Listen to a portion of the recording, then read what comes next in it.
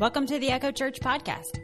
Echo is a group of people in Cincinnati, Ohio, who love Jesus, love hanging out, and are navigating the ups and downs of our faith together. We're glad you're here. We're now in our series called Journey of the Redeemed. It's a study in the book of Luke, and as we explore the life of Jesus, we also examine our own journeys shaped by him.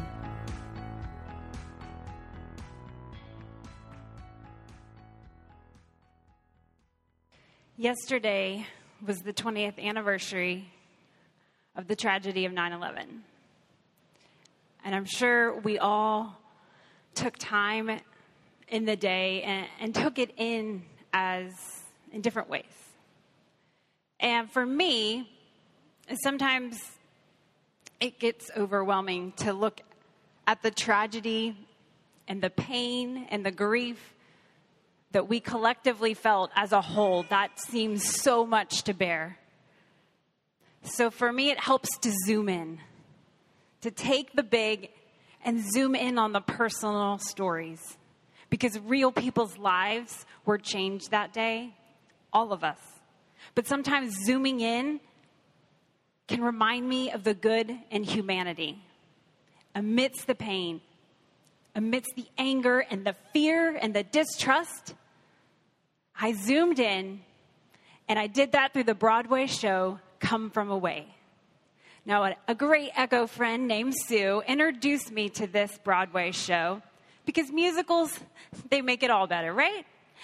But this story is the true story of what happened when the planes could not land in New York City.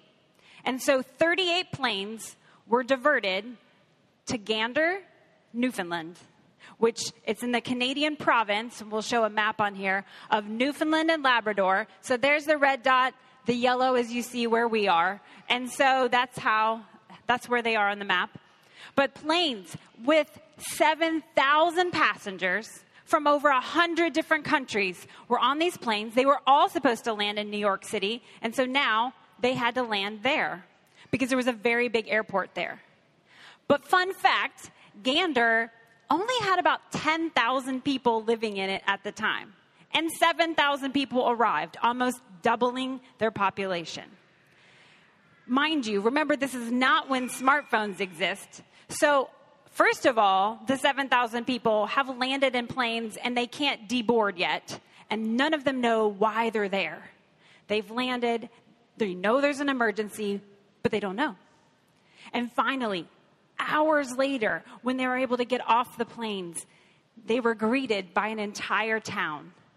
Now, the thing about Gander is it's known for its hospitality. The way they love each other as neighbors, they immediately welcomed all these strangers. They stopped their lives, and they figured out how to make meals, how to open up a school so that thousands of people could sleep there.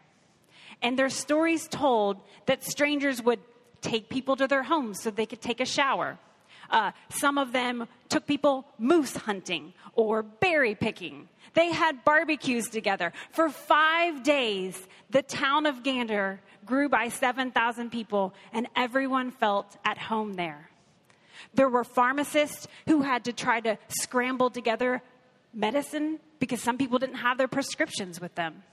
And other people played music for them. They just really brought them in as one of their own. And some passengers said, "Can we pay you for all of your kindness?" And they said, "No, this is who we are. This is how we love people. You're welcome here." And so now the Broadway show, it's filming on Apple TV+. That's not a promotion for Apple. No one's paying me for this. I just want to let you know, if you want to watch the show, I got it at my house. Come down and see me just down the street. Schedule a time. We'll all watch together. But it's a very powerful story, and it will remind you of the good in the world. That in Canada, not even affected by 9/11, they cared about our tragedy here in the U.S. They cared about taking care of those who were in their neighborhood. Now, just as I took a big tragedy and zoomed in on a specific, we've got the book of Luke here. It's the next series we're going to go in. We're going to read through this book, and we're going to see this giant plan of God, but it's going to start very small. So today we're zooming in on one small household that was part of this giant, massive plan. But before we zoom on that, let me show you our series title, Journey of the Redeemed. Now, because there's a long book of Luke, there's a lot of the life of Jesus we're going to cover. So we're going to do it in several different smaller segments. You'll see this first one is called Burning Sand and Bubbling Springs. Now, I have to tell you, I got really excited because we were trying to think of, all the staff were like, what would be a cool name? We've got some great words. What's going on here? Well, first, our Journey of the Redeemed. If you've been with us through the book of Ruth, that theme of a redeemer was brought up time and again. And Ruth was an ancestor of Jesus. And I just kept thinking, look at the way God redeemed through the generations and brought Jesus here. He is our Redeemer. And I kept thinking of that word, redeemed. And in the book of Isaiah, chapter 35, there's a subject heading called the joy of the redeemed. And I was like, that's us. We're experiencing God. We are learning about him as he came to earth as Jesus. And we are the redeemed. And so what is our journey going to be like? As we look at Jesus' life and ministry, how does that impact us? How do we live as people who are redeemed? And then in verse 7 of Isaiah 35, that's where these words of the burning sand and the bubbling springs come. It talks about the way people and the whole earth was transformed when God's presence showed up. And we're going to get into the desert sands here in the coming weeks. We're going to look at water springing up and what that meant for the life of people in ancient Israel and what that means for us today. So sometime take a look at Isaiah 35 and maybe you'll see the coming themes. But for now, we're going to be in Luke chapter 1, and I'm going to read some scripture for us. We're going to be here all morning. If you want to turn in your devices, grab a Bible in the pew. Luke chapter 1, it's in the New Testament. It's in one of the Gospels, which are the 4 books of the Bible, Matthew, Mark, Luke, and John, that all tell the story of the life of Jesus. And they all tell it from a slightly different perspective. They've got some different stories in here. And we're going to read first about why Luke is writing in the first place. What is his purpose for this perspective? Verse 1 says, "Many have undertaken to draw up an account of the things that have been fulfilled among us, just as they were handed down to us by those who were first eyewitnesses and servants of the word. With this in mind, since I myself have carefully investigated everything from the beginning, I too decided to write an orderly account for you, most excellent Theophilus, so that you may know the certainty of the things you have been taught." So Luke, that is the name attributed to this book. Some think that it might be the same Luke who traveled with Paul in the early church, who was a doctor. We are not 100% sure, but this is a very intelligent, well-informed person, educated. He said he did his research, he talked to eyewitnesses, and he called people servants of the word.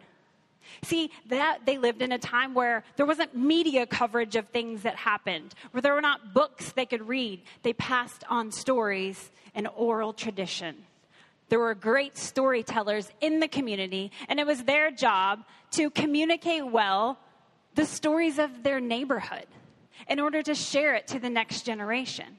And so you would gather and you would listen, and these would be stories you would get to hear year after year. And there was this man named Jesus, and people were talking about him. And perhaps Luke did not want to let those great storytellers pass on without gleaning from their first-person memories. Because when a generation passes, we lose their stories. So Luke takes the opportunity to write it down. And Theophilus, that's a name that means a person who loves God. Was it somebody's first name? Perhaps. Could he also be a literary device where he's saying, to all you who love God, let me tell you this story. And let me tell it as best as I can, as detailed as I can. And Luke is going to go about showing us who Jesus was. But first, he starts with not Jesus. Great way to start the story. Just like any good story, we have build up. And so we're going to meet someone who wasn't Jesus, but he was related to him. Let's keep reading in verse 5. In the time of Herod, king of Judea, there was a priest named Zachariah. He belonged to the priestly division of Abijah. His wife Elizabeth was also a descendant of Aaron. Both of them were righteous in the sight of God, observing all the Lord's commands and decrees blamelessly. But they were childless because Elizabeth was not able to conceive, and they were both very old. That's Luke, just calling people out. They're very old. But that focus on that they lived righteously. And I can imagine, just as I was seeing the people of Gander, can you just see Zachariah and Elizabeth just living day in and day out? It says blamelessly, righteously. I can just see them being kind to their neighbors, welcoming strangers and friends into their home. They're just living life, ordinary people. Fun fact, even though we have, I can flip a few pages and I can get back to the Old Testament very quickly. But between the time of the Old Testament ending and the Gospels beginning, there were 400 years. 400 years where God's word was not spoken aloud to people. He spoke to prophets here. He's getting ready to make some new words out into the world. But 400 years were silent. And so that is the time where Zachariah and Elizabeth lived. They'd heard these ancient stories of a God who delivered them, who redeemed them. And Zachariah served day in and day out as a priest for setting up worship, facilitating worship to Yahweh, the Lord God. But there'd been years of silence. They just lived their daily lives. Let's see, go on to verse 8. Zachariah's division. So Zachariah was on duty, and I'm just going to skim past these verses here. But it basically explains that there's lots of priests, and they're all facilitating worship throughout Israel. But there was all these different assignments. So twice a year, Zechariah would have been assigned to go to Jerusalem and spend a whole week there in the actual temple in Jerusalem. And so this was one of his weeks where he had traveled from where he was to Jerusalem. But here's the thing. They would draw lots to see who got to do the most special, amazing job. Because they're only in Jerusalem 14 days out of every year. And there's so many different priests, they've all taken turns. And if you hadn't got to go in to this holy place where you stand alone before God and burn incense before the Lord, that's this very special task. And they drew lots, anyone who hadn't got to do the job yet. So it says Zechariah was very old. He's drawing a lot. Basically, he's waited his entire life to do this special priestly job. And when he goes in, here's what happens. Verse 11. An angel of the Lord appeared to Zechariah, standing at the right side of the altar of incense. When Zechariah saw him, he was startled and gripped with fear. I feel like, again, Luke is making me laugh. He's calling him very old, startled and gripped with fear. That's an understatement, right? God hasn't spoken in 400 years, and suddenly there's an angel. But the angel said to him, "Do not be afraid, Zechariah. Your prayer has been heard." What had Zechariah been praying for? Your wife Elizabeth will bear you a son, and you are to call him John. He will be a joy and delight to you. Many will rejoice because of his birth, for he will be great in the sight of the Lord. He is never to take wine or other fermented drink, and he will be filled with the Holy Spirit even before he is born. He will bring back many of the people of Israel to the Lord their God. And he will go on before the Lord in the spirit and power of Elijah, to turn the hearts of the parents to their children, and the disobedient to the wisdom of the righteous, to make ready a people prepared for the Lord. So God had been promising. He had said to his people, I will redeem you. I do have a plan. But for these 400 years, perhaps they were starting to doubt. Where is this plan going to happen? Why have we not seen God move? And here, an angel of the Lord shows up and says, I'm ready. And it's going to start with a baby. As all interesting stories do. This great, great plan is going to zoom in onto a tiny baby. And he's going to have a purpose. He's going to prepare the way. people had been saying, like, Elijah was this great prophet, and he turned people back to God. Elijah will come again. But not the actual Elijah. It says that John is going to take on that same spirit of Elijah. And guess what? His name means God has been gracious. So Zechariah has been praying for all of these years, humbly serving the Lord, and God says, I'm answering your prayer, and he's going to be important. Here's the problem. Like any great person, Zechariah is like confused, maybe a little skeptical. I mean, probably I would be too. Verse 18, Zechariah asked, how can I be sure of this? I am an old man, and my wife is well along in years. The angel said, I'm Gabriel. I stand in the presence of God, and I have been sent to speak to you and will tell you this good news. A little dark humor here, like, okay, you don't believe me? I stand in the very presence of God. You can trust me. And now you'll be silent and will not be able to speak until the day this happens, because you did not believe my words. Now, Zechariah is not the first person in the Bible to doubt, and he won't be the last, but I find it kind of amusing that yet he had some consequences to pay. But maybe the Lord just knew that Zechariah had some things to learn for 9 months. So he doubts, and now he speaks no more. So Zechariah, he comes out of the temple, and he can't talk. He's kind of gesturing and making all these signs, it says. And the people are like, something happened to this guy while he was in there. He was in there for a long time, and now he's not talking. But Zechariah, he finishes out his week in Jerusalem, heads home, hangs out with Elizabeth. Elizabeth becomes pregnant. And she says these words in verse 25. Elizabeth, her joy is, the Lord has done this for me, she said. In these days, he has shown me his favor and taken away my disgrace among the people. Okay, we're going to fast forward 9 months.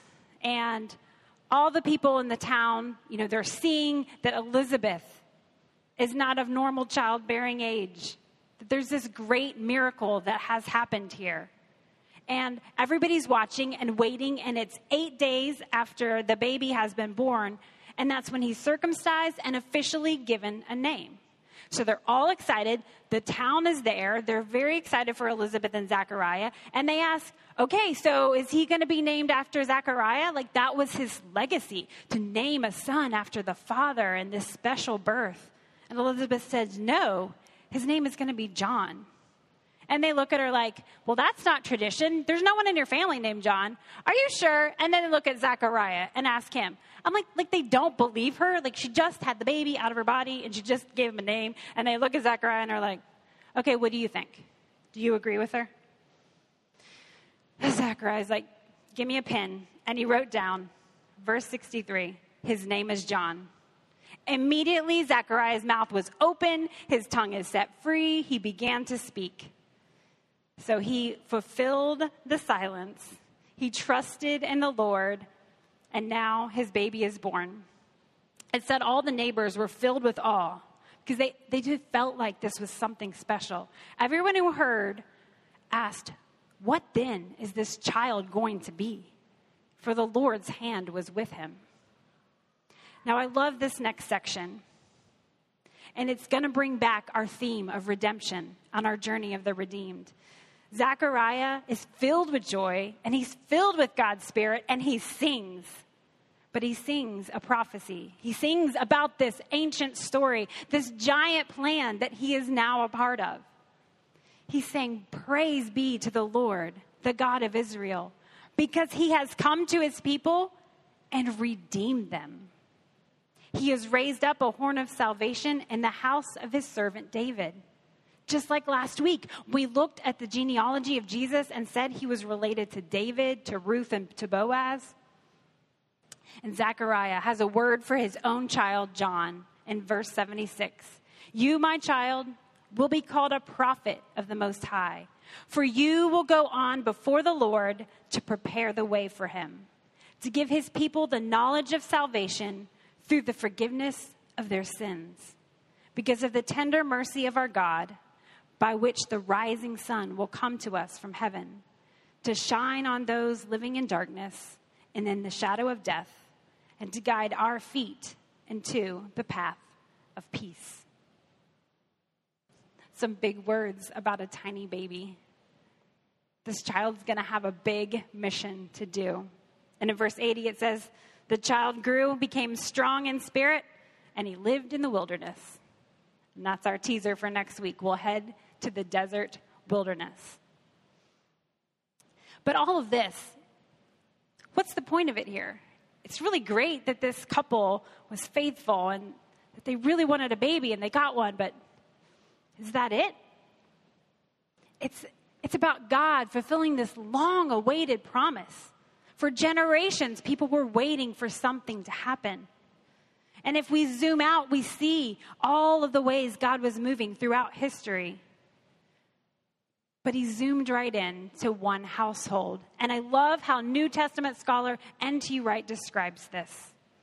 The needs, hopes, and fears of ordinary people are not forgotten in the larger story, precisely because of who Israel's God is. The God of lavish, self-giving love. When this God acts on the large scale, he takes care of the smaller human concerns as well. The same God today who cares about the big, cares about the details of our lives.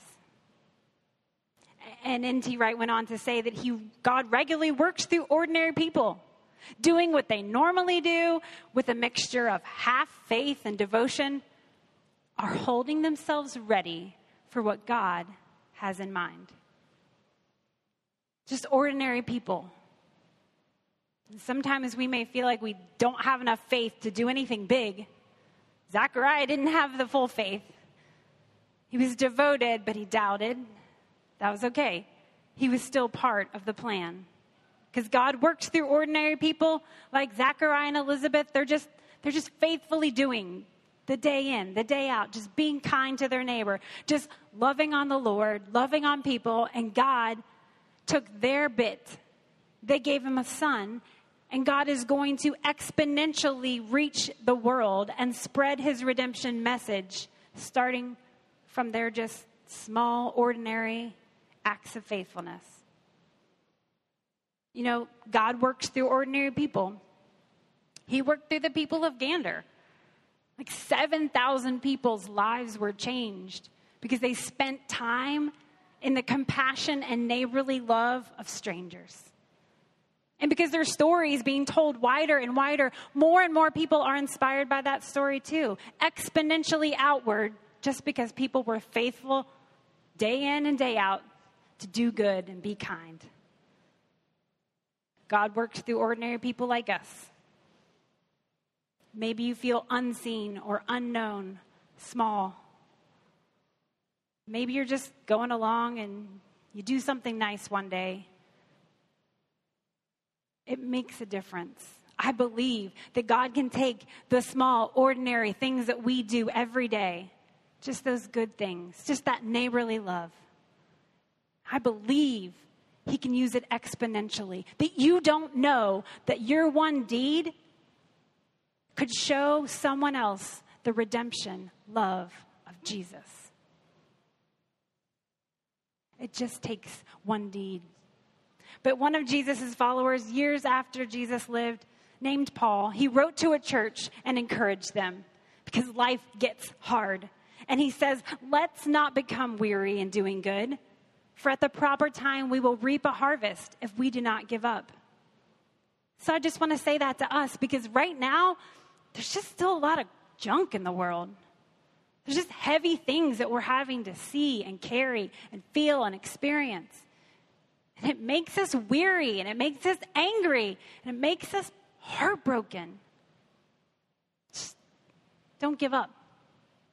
Just keep trying. One more day. The next day.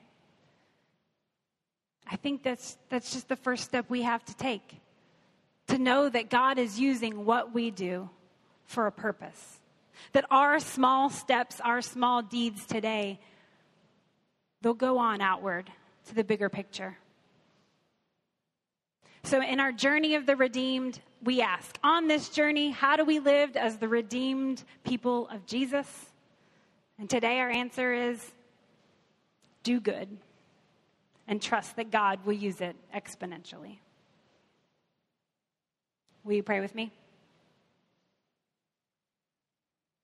God, our hearts can sometimes be heavy when we look at the big, wide burdens of the world and of our lives, the conflicts and the stress.